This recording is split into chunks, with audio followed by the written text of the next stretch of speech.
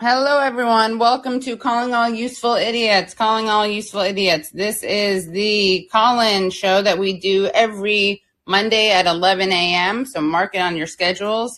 And, of course, we do this right after our live stream, our Monday mornings live stream, and that's spelled MONDAYMOURNING.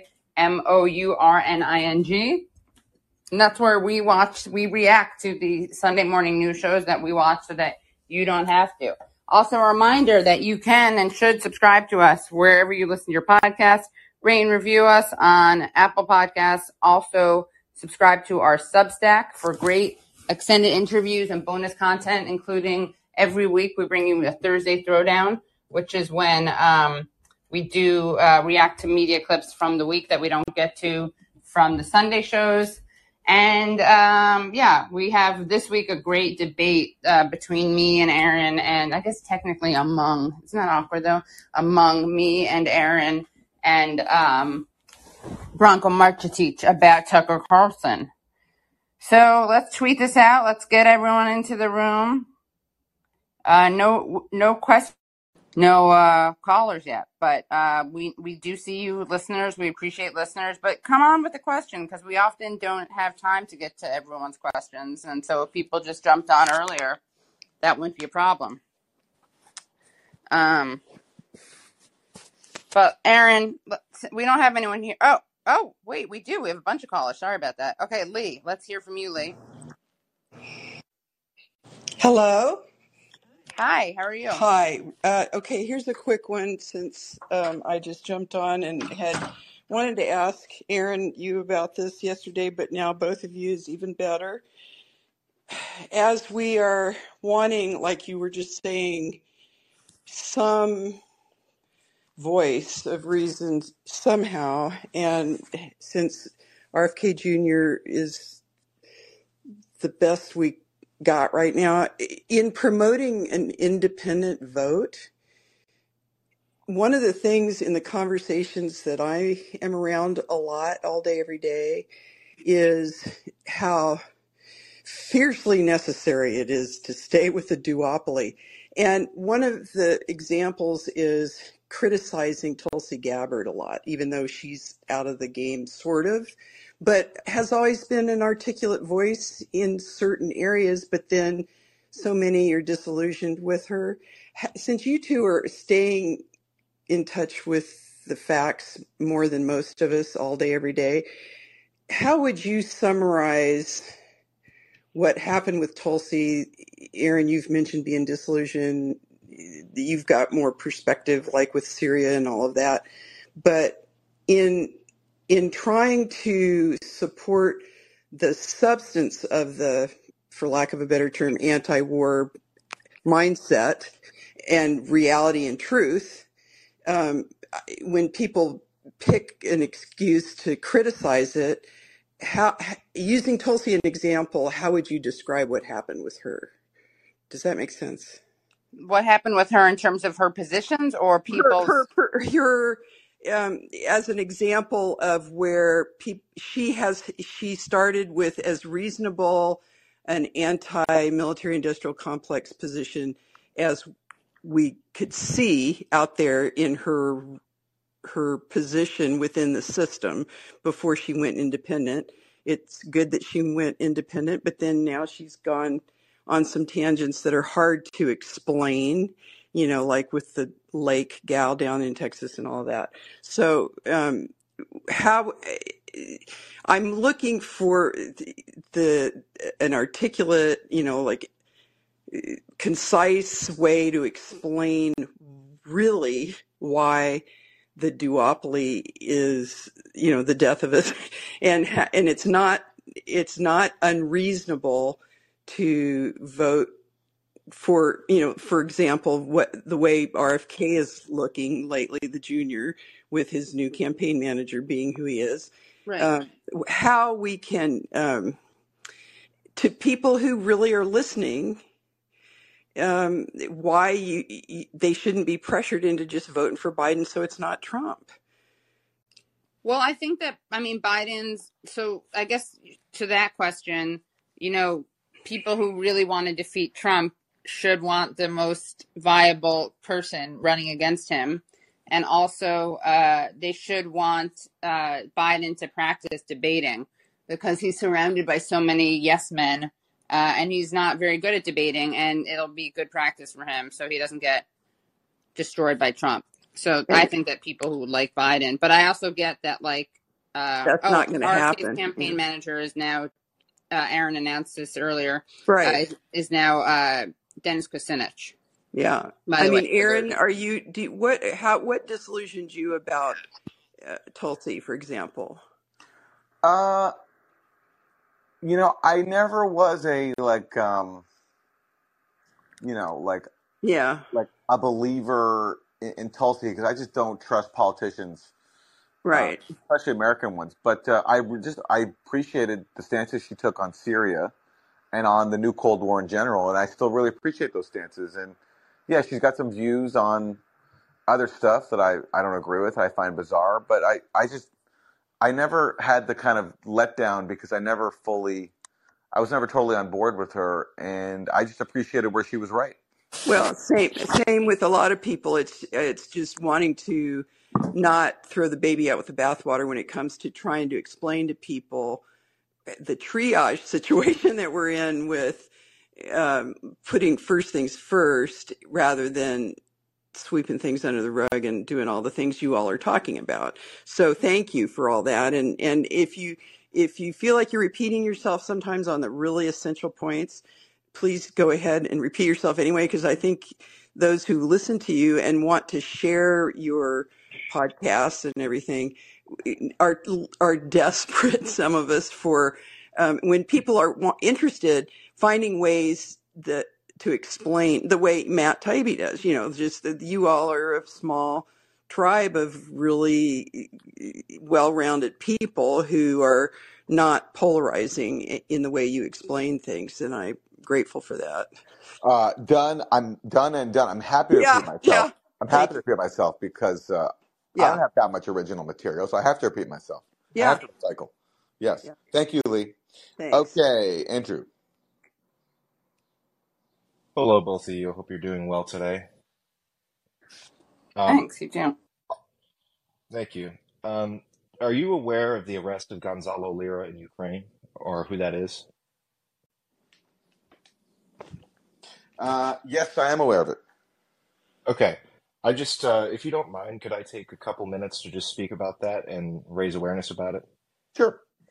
All right. Well, there's an dual American Chilean citizen who's a right winger named Gonzalo Lira, who goes by Coach Red Pill online. He had been living in Ukraine for years previous to the war starting in Kharkiv, and he is extremely, I guess you would say, pro-Russian in the sense that he has a similar understanding as we would. Basically, he dissents from the Ukrainian mainstream line on the war, and for whatever reason, decided to report on the war in this from this perspective in Kharkiv. He was already arrested once, released on house arrest, which is why he couldn't leave after he was arrested the first time. You might be wondering, why is he still in Kharkiv? Well, he was on house arrest. Now he's been arrested again. And the criminal violation that he's being charged with is 436-2 of Ukraine's criminal code. And what that is essentially just denying the crimes of the Russian invasion. A quote is, the blogger was this is from the SBU spokesperson. The blogger was one of the first to support Russian invaders and glorify their war crimes. Additionally, his comments disputed the details of Russian missile attacks on Ukrainian cities and mass murders of civilians. So he's been arrested again, and this time he's apparently signed a guilty plea right off the bat. In fact, the Ukrainians posted a video of his arrest where they stuck guns in his face. This is an American citizen. I just want to reiterate that point.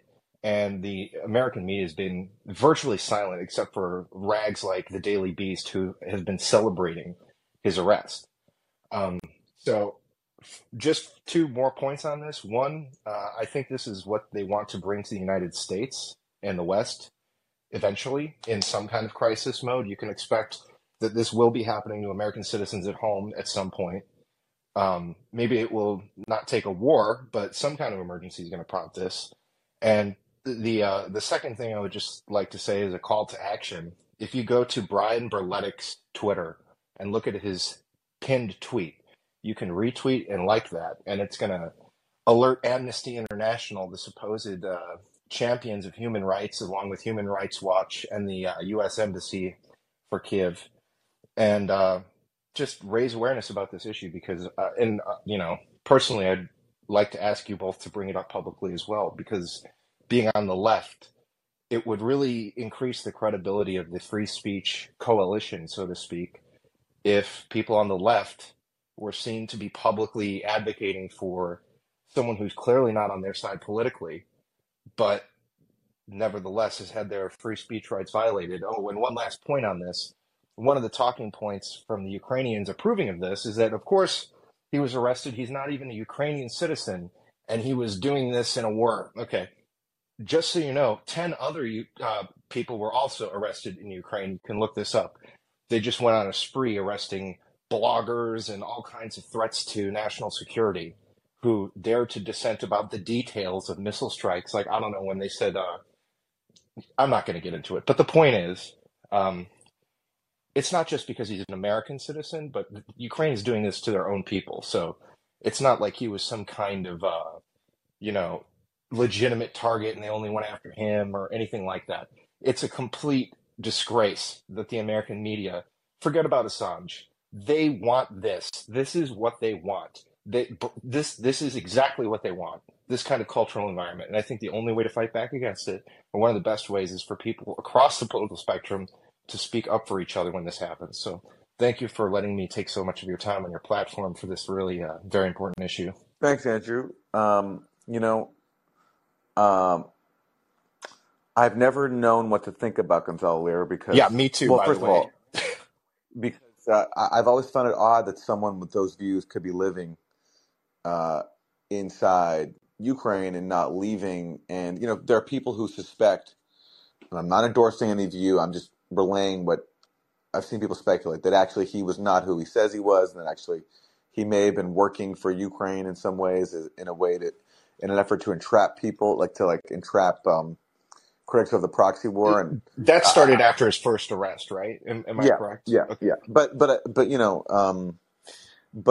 so what you're saying though is he couldn't leave because he was under house arrest. So which is That's what I'm hearing. totally plausible too. And certainly there is a culture inside Ukraine of cracking down on dissent. That's just a fact. And I also really didn't like what I heard Gonzalo Lira say about Pinochet in his home country of Chile. He was a Pinochet supporter, and about women too. He made some really kind of, I think, vile comments. So Definitely, I agree he's 100%. someone, but obviously everybody has free speech rights, and I hope he's okay.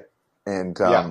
I'm really glad that you raised this issue because no matter what we think about this individual, it's important, and it is, it's important, and it's not something that we can ignore just because we don't like the views of the person who was arrested. So thanks for raising this. I appreciate This it. is why I follow you and Katie, by the way, is the integrity you have for these kinds of issues. And like I said, today it's Gonzalo Lira, who I agree with how you feel about him. Tomorrow it's Michael Tracy.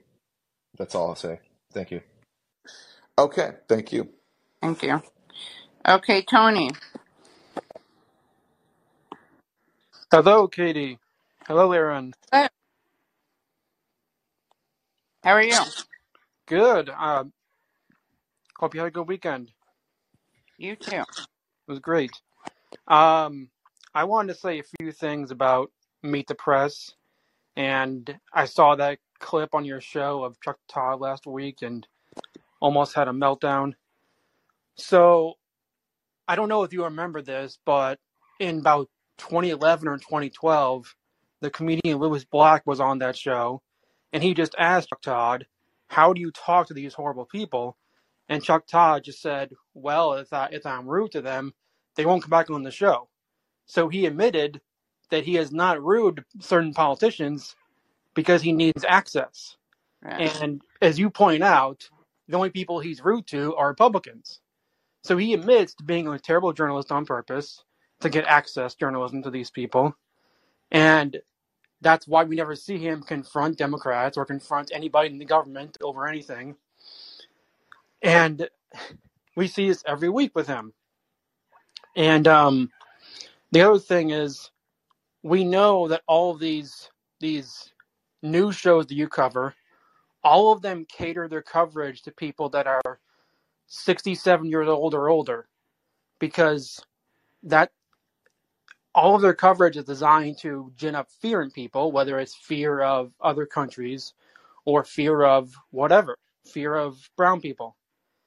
And until we can somehow change that, they're going to continue to just use fear.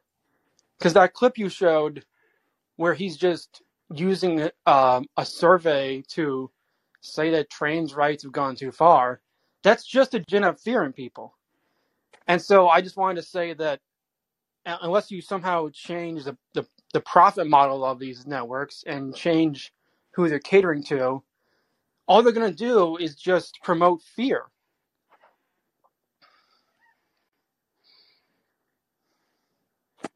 Yeah, I think it's a good insight. Yeah, and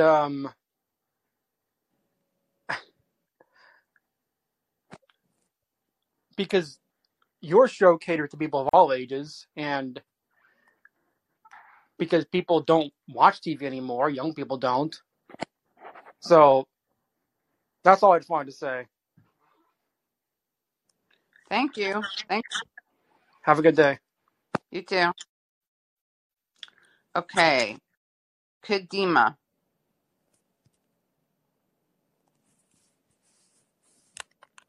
You there? I see you unmuted, but we don't hear you.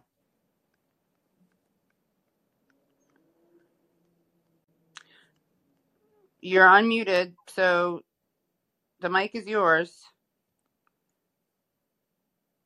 Okay, we're going to go to the next caller, but come back into the line. Do you hear? Someone says I hear back. Okay, they're gone. Okay, we'll come back. Joshua. Every week I get jumped ahead or cut off, Aaron. Be nice this week. Anyway, I did listen to the show, and thank you for that. I can't watch the Sunday shows. Many of us can't. But, I want to kind of weave some things together here.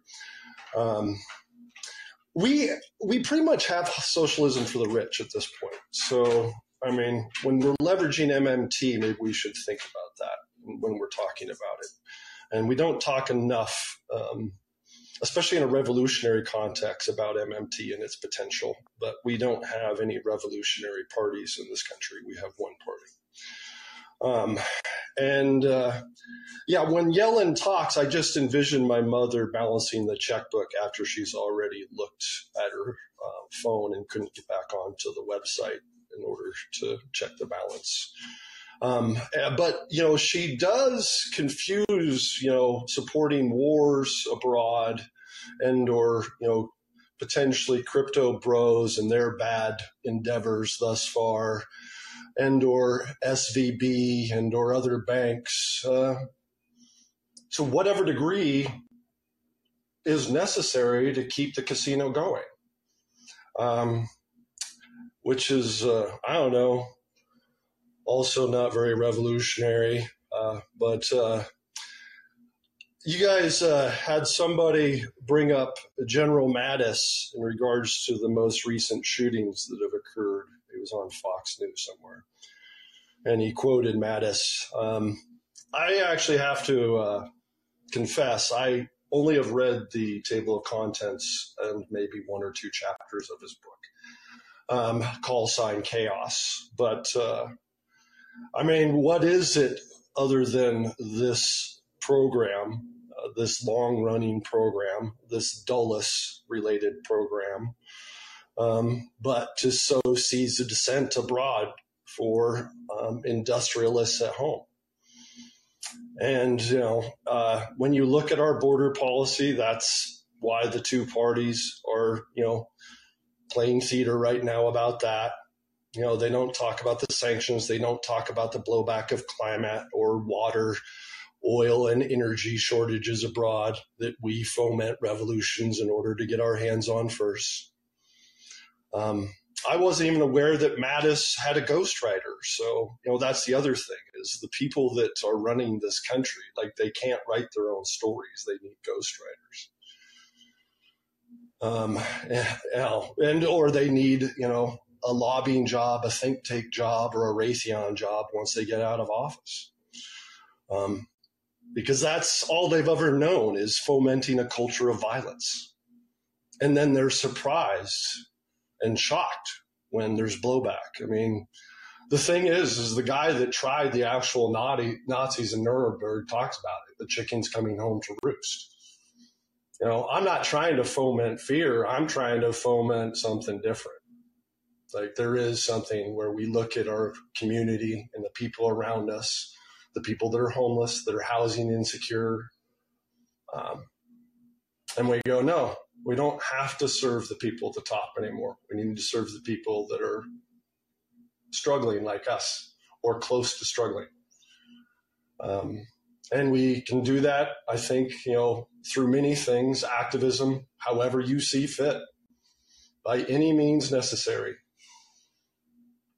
But it starts at home, and hopefully it doesn't start with violence. It starts with gardens and sovereignty. And hopefully it's natural and organic. Okay, thanks, Joshua. Jonathan, go ahead. Hello. Firstly, I'm looking forward to the showdown with Katie Halper moderating between Aaron and who was it? It was Aaron Good and what's his name? Michael Tracy. Michael Tracy. That's it.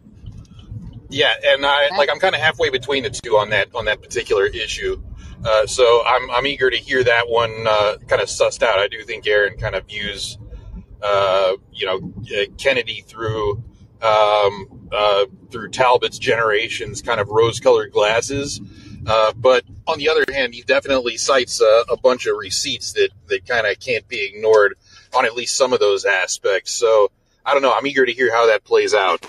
But I also wanted to say, just to follow up with the conversation on your last call and with my partner on our call-in show, that the invitation is whenever you feel like it. This week, next week.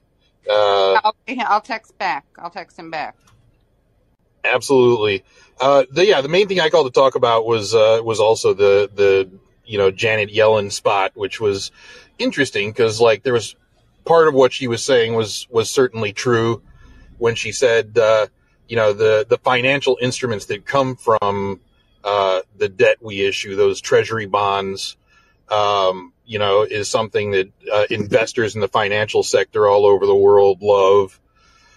But the rest of it was, I think, dishonest because she has to know, as, the Secretary of the Treasury, former Fed official, all the stuff that she's done, the basics of how federal finance works, and the fact that this isn't about creating the money. The money was created as soon as Congress appropriated it. This is about clearing payments from our central bank, which the Treasury is obligated to do once Congress passes it. There's nothing in the Constitution about a central bank. And so there's a constitutional obligation to make sure that the federal government's payments clear once Congress has appropriated the money. And the fact that they have all these means at their disposal to absolutely do things like, for example, mint $1 trillion coin to serve that purpose. That's not about creating money. That's just about sticking it in the Treasury's general account to make sure the federal government's payments clear. And they can only spend money that's already been appropriated by Congress. So the question remains, why are they pretending like their hands are tied? And whose interest is it serving for them to continue playing this kind of kabuki theater out? It's definitely, got the wheels in my head spinning on that one, because there isn't really a clear, there's definitely some people that benefit from this, but what's the end game? I can't even fathom exactly what they have in mind by indulging in this nonsense. Maybe they're colluding with the Republicans on cutting federal entitlements and scaling back more of this stuff. I don't know. I just can't figure out what the game is. I don't know. I'll just be honest. You know more about this than I do. So I should be asking you about this. Well, I mean, I know people that, in the MMT space that have gone and, lectured at the Fed, on these kinds of issues. So, they know what the options are. They know they could do this, and they're just pretending like they can't, and their hands are tied. And I don't think they know any better either. They're like, what is their game? I don't understand. But, yeah, I don't know. It certainly can't be anything good. So who do you think are good guests on this issue, by the way? Let's see. Bob Hockett, Ron Gray. Those are the attorneys that operate in that space that have actually gone and lectured, but they may kind of be a little tricky to book sometimes, and some of them have kind of shitty politics. Right. Steve Grumbine has said he's willing to come on anytime you DM him. Oh. So he's the head of Real Progressives, which is like an MMT advocacy group. He does the podcast Macro and Cheese, and he knows as much as any economist on that stuff. And he he does a lot of his work for the Pennsylvania DOT project management from home, and he can usually schedule appearances even between meetings on short notice. So he's actually all you have to do is DM him. All right, great. That's super easy, and he can give the rundown. He talks to all these people. He can probably get some people to come on to follow up with more detailed explanations if you want them. But he knows everything you need to know about that kind of stuff. But I know he doesn't have the answer to that broader question of what's their game either. I don't know. Yeah. Well, thanks, Jonathan. Thanks for raising these good questions. No problem. Looking forward to Tuesday, and thanks for making my exit from my shift, much more interesting, getting the wheels in my head turning. Well, thank you for being an EMT. Yeah. Life-saving. No problem. Great. No problem. Bye, Have a good rest of the day. Bye. Okay, Kadima. Hi, Kadima. Unmute yourself and Yo. then speak. Hey. Can you hear me this time? Yep. All right. Good morning, Aaron. Good morning, Katie. Good morning. So first, I want to follow up on that last caller, Mr. Jonathan. So that the yelling lady, she obviously lying. You don't need to be an economist to know that.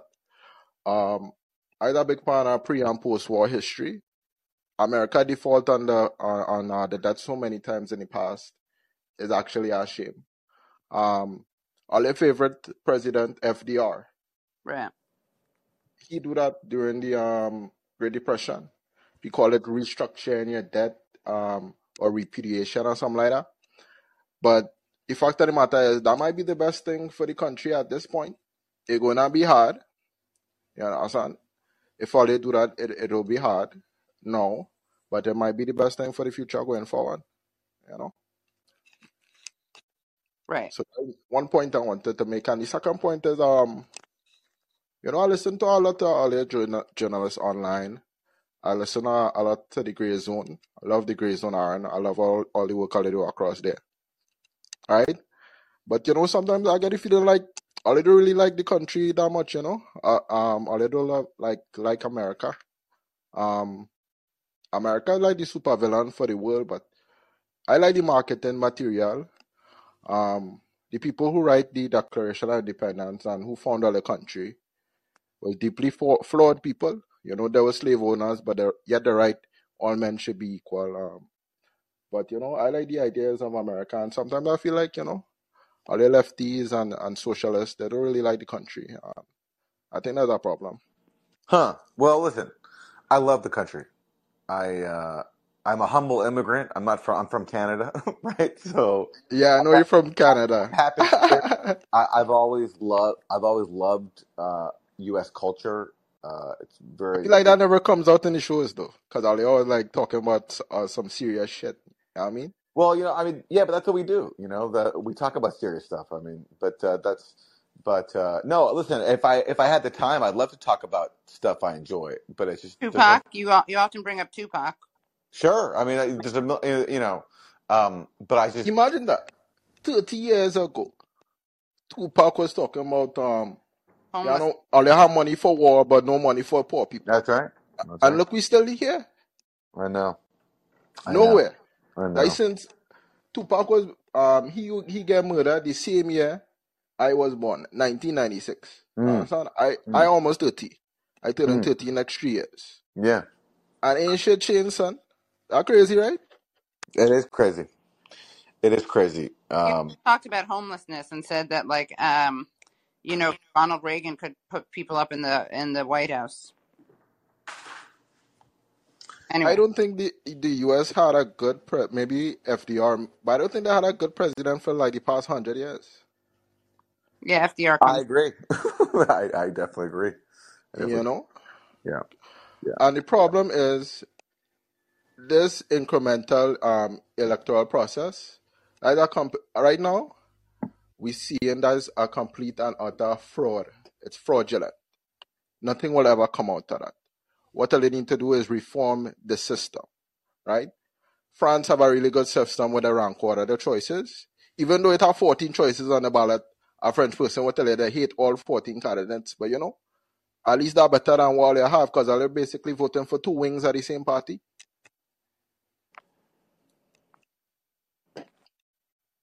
Hello? I totally agree. Yeah. I agree with every word. And like I said, I'd love to speak about cultural issues more, but there's just not the time because we have to focus on serious stuff. And also, it is true that culture has, in some ways, I mean, like look at how Tupac was once like a dominant force in music, and now artists like that don't really exist anymore. My friend sent me a song the other day. Yeah. Where a young lady is rapping about the colors of her private parts and her anus. There you go. There you go. Yeah. Poetry, And, right? That's what we call poetry in the modern day. Right? Yeah. I mean, I hate to sound like one of these old timers just complaining about the past, how it was better, but it's true. It just is. It's just.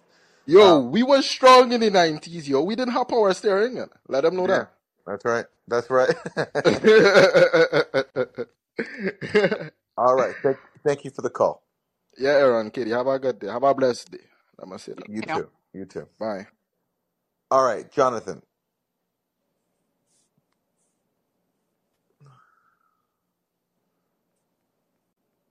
Hello, Jonathan. Other Jonathan asked a question. Yeah. Can you hear me? Yeah. He asked, what's their game? And there's sort of two answers to that question, but you can't, I guess you could have them both, but it's sort of 80-20. Like, talk about You're breaking up, which is unfortunate because it sounds like you're going to drop some knowledge. Are you there? Jonathan, we can't hear you well. Can you get into a better place where you have better reception? How's that? Is that better? Yeah. Okay. Yes. Well, when you ask what their game is, the Yellens and of the world, it's either, say, take bonds, for example. You could say the devaluation of bonds from which the mid-sized banks have been suffering is either like a long play at devaluing our debt to China or some big brain stuff like that. Or, and this is what I think, if you have to choose between evil and incompetence, I'm going with incompetence. I think you can take them at their word. When they say they want to create, and I quote, demand destruction by lowering wages, by increasing unemployment, I believe that they believe exactly what they're saying. And that you can they have a choice. And these are people that are concerned about their legacy. and they know that they can, but they don't have the power to prevent the collapse. They just choose whether the world ends in fire or ice, and they're going to choose ice because their legacy will be tarnished if it's hyperinflation. That's the world ending in fire, hyperinflation. And they'll do anything to not make that happen. So they'll choose a protracted, possibly in the long run, slightly deflationary recession, but only because there's no money, right? So that's like walking into the doctor's office complaining of a headache, and he shoots you in the face and is like, my patient no longer has a headache. If that's technically true, he achieved his stated goals. And so we're going to cure that hyperinflation by shooting our patient in the face. Millions of people falling out the economic bottom of America. But God damn it, we're going to keep that hyperinflation down. So, and that's what they're thinking about. And they just don't have any real contact with people on the bottom half of society, so they don't really feel it. And they've been chosen for their job because their dissertation at their university that they did for their master's degree or whatever showed so little imagination that they can't think outside of this box. And they know that it's legally feasible and conceivable to mint $1 trillion coin. But they honestly don't see it as their job to help the American people in that way. They see it as their job to represent the views of the people that appointed them. Now, that's not necessarily like they actually believe that. I'm not saying that's corruption or they really believe that. They don't understand checks and balances. They're true believers, you're saying. They're true believers, and their education about the philosophy of sort of liberalism is so thin that they don't understand checks and balances, that, like the executive branch they represent and the judiciary and the Senate need to work against each other, not for each other. So they all work together to oppress the American people. You know what I mean? There are no checks and balances, all the way down to the police officer who's like, I'm just doing my job, or I'm just following orders. Like, the whole point of the executive branch's check against the other two is that you choose not to do that. You know what I mean? And the same goes for any representative of the executive branch. You could just do whatever you can to help people, regardless of what, the Supreme Court or whatever the Senate thinks, but they don't see it as their job. They know it's possible, but they're like, oh, they would just kick me out and replace me with somebody else, so I'm going to do what they want me to do. They, not meaning the American people, they meaning the people that appointed them. Yeah, it's the iron law of institutions. Right. And it's that, it's not a big conspiracy, it's just a little conspiracy, because it's really pretty simple concept, the iron law of institutions. Right. Which is that you care more about your position within an institution than the institution itself. Yeah, and lack the imagination to see it as your job to do anything other than exactly what you feel Joe Biden wants you to. Right. That's all. Well, thanks, Jonathan. Great Jonathan input today. Okay, neoliberal tears.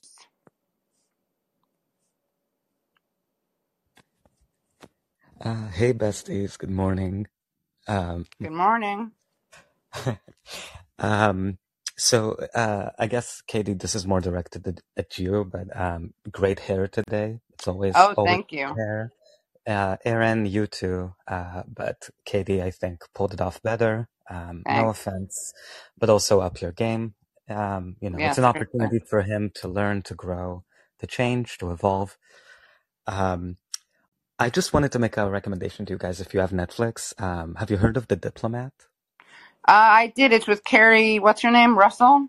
Yes, Felicity. Mm-hmm. Felicity. Yeah, I just saw it on Netflix. I actually just watched Beef, which I loved. So you see, that's the next one I'm gonna check out, because I heard everyone's telling me to check out Beef. So I have this instinct of when everyone recommends me something, I wait too long.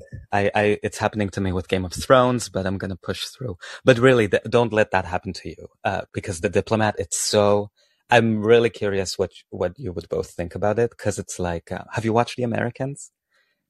I watched some of it. I thought it was overwritten and overacted, but I know the person who thinks that. That's brutally honest and definitely fair. But I watched that actor on the show, Perry Mason, which I like. Oh, Matthew Rhys. Oh, I see. Who's Welsh? He's Welsh. Yeah, yes, he is. Yes, which you would never know. Great accent. Yeah. Actually went to my high school wasn't my the last 2 years of my high school were in Wales, and that accent is Oh, insane. It's yeah. impossible to decipher but like, yeah, like in The Diplomat, they sort of, so it's Kerry Russell working for like, as like an ambassador, and like, basically their thesis is that State Department people and bureaucrats are the ones trying to hold back politicians from being warmongery. Mm. And the twist is sort of that, like, the politicians are the ones starting wars and all of that. So, yeah, I'd love to know what you guys think Interesting. about it. All right, yeah, I'll start watching it because I'm curious about it. Yeah. So is it good? Is it good television? I think so. I mean, and it's sort of, I have mixed reactions because like I have like a CIA sort of like, person there who like they try to humanize, like she has like she has a love relationship and all, like, she's, they're doing it for the greater good. But like, it's from the same executive producer that wrote, Homeland for the last 2 seasons. Right after you said that about the CIA and you said the same person, I was like, it's going to be a Homeland. Yeah. Which also humanized the CIA. But they were a little tricky because you kind of trusted them because they were critical of U.S. foreign policy. They showed what terrible things the United States did. But ultimately, I think the net view of the United States was positive. Right. It was like, the institutions are corrupted, but there are good people, positions that try to do the right thing and happen to be heroes. Although, I mean, I don't know. What did you watch Homeland? I kind of liked. Yeah, I watched the first couple seasons. I never loved it. My parents were really into it. It was okay. Oh, wow. I usually agree with my parents on shows, but yeah. Oh, I mean, at least they watched it. I can't get my mom to watch anything. But no, they spend a lot of time watching shows. My parents, yeah. But yeah, thanks, guys, and amazing show today. Thank you. Thanks. Later. All right, we got Fanta Musfanta, master clipper of many shows, including Useful Idiots. Although I don't think I got any clips today, but that's okay. He's still great, and he clips Useful Idiots and the Katie Helper Show. Duly noted. I did want to make a suggestion for a guest. Since Aaron brought up Tupac, the series Dear Mama is coming to a conclusion. Oh, where is this series? I didn't even know about it. It's on Hulu. But the interesting thing about Dear Mama is the director, Alan Hughes, who also directed Menace to Society. Oh. He weaves the two stories of Afeni and Tupac. So you get the backstory of the Black Panther Party and the community organization, and then also you get the story of Tupac as well. And it goes back and forth and shifts between their lives. And the way he puts it together is really great. And Aaron, if you haven't watched it, and also Katie, if you haven't watched it as well. I didn't even know about it. It covers so much that when you watch it, you get to see the whole panoramic view of just everything from New York to Baltimore to the trial. They talk to Tupac's father, his stepfather. It covers. Is it a documentary or is Yes, it's a documentary series. I believe it's 5 episodes, and it's just incredible to watch. But I would suggest to get anyone from that person out. Even Tupac's lawyer, I'm guessing she would talk, Lila Steinberg. Wow. And there's just so much that you could that people could learn and grasp from that. And it covers such a great way of the poetry and the lyrics. And I've seen a lot of Tupac documentaries, and I can tell you this right now. Alan Hughes has done a really impressive job for the fact that there's so much dynamics to it. And one of the interesting things about it is the fact that Alan Hughes really didn't want to cover Tupac because on the set of Menace to Society, Tupac's crew beat up the Hughes brothers pretty badly, and it took him a while before he said yes to this documentary. The Tupac estate kept asking him, and it's just impressive to watch. And Aaron, I would suggest you watch it if you haven't seen any episodes, and Katie as well. But there's so many people you could talk to in that circle that you can learn from so much history that Alan Hughes has uncovered, and it would just be really a fascinating deep dive into it. Sounds Well, thanks great. for It's a this. great Yeah, idea. I can't wait to see that show. I haven't seen it yet, but I can't wait to see it. It looks Aaron, you'll really like it. But I'm just going to leave it there. But thank you very much. Thanks, Phantomus. Thank you. Thanks for calling. All right. Well, looks like our queue is empty. So should we wrap it there? Sure. Yeah. Thanks, guys, so much for coming. Look, we have one more call. Here we go. Okay. CN. Go ahead.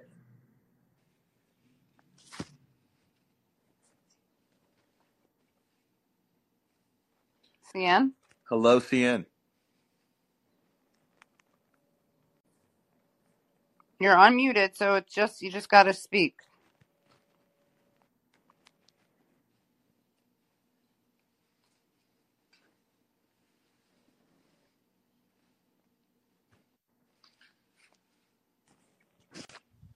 Well, no CN. Okay. Well, so we'll leave it there. Yeah. Thanks, everybody, for tuning in. UsefulIdiots.substack.com, and we'll see you next time. Yes. Bye, everyone. Bye.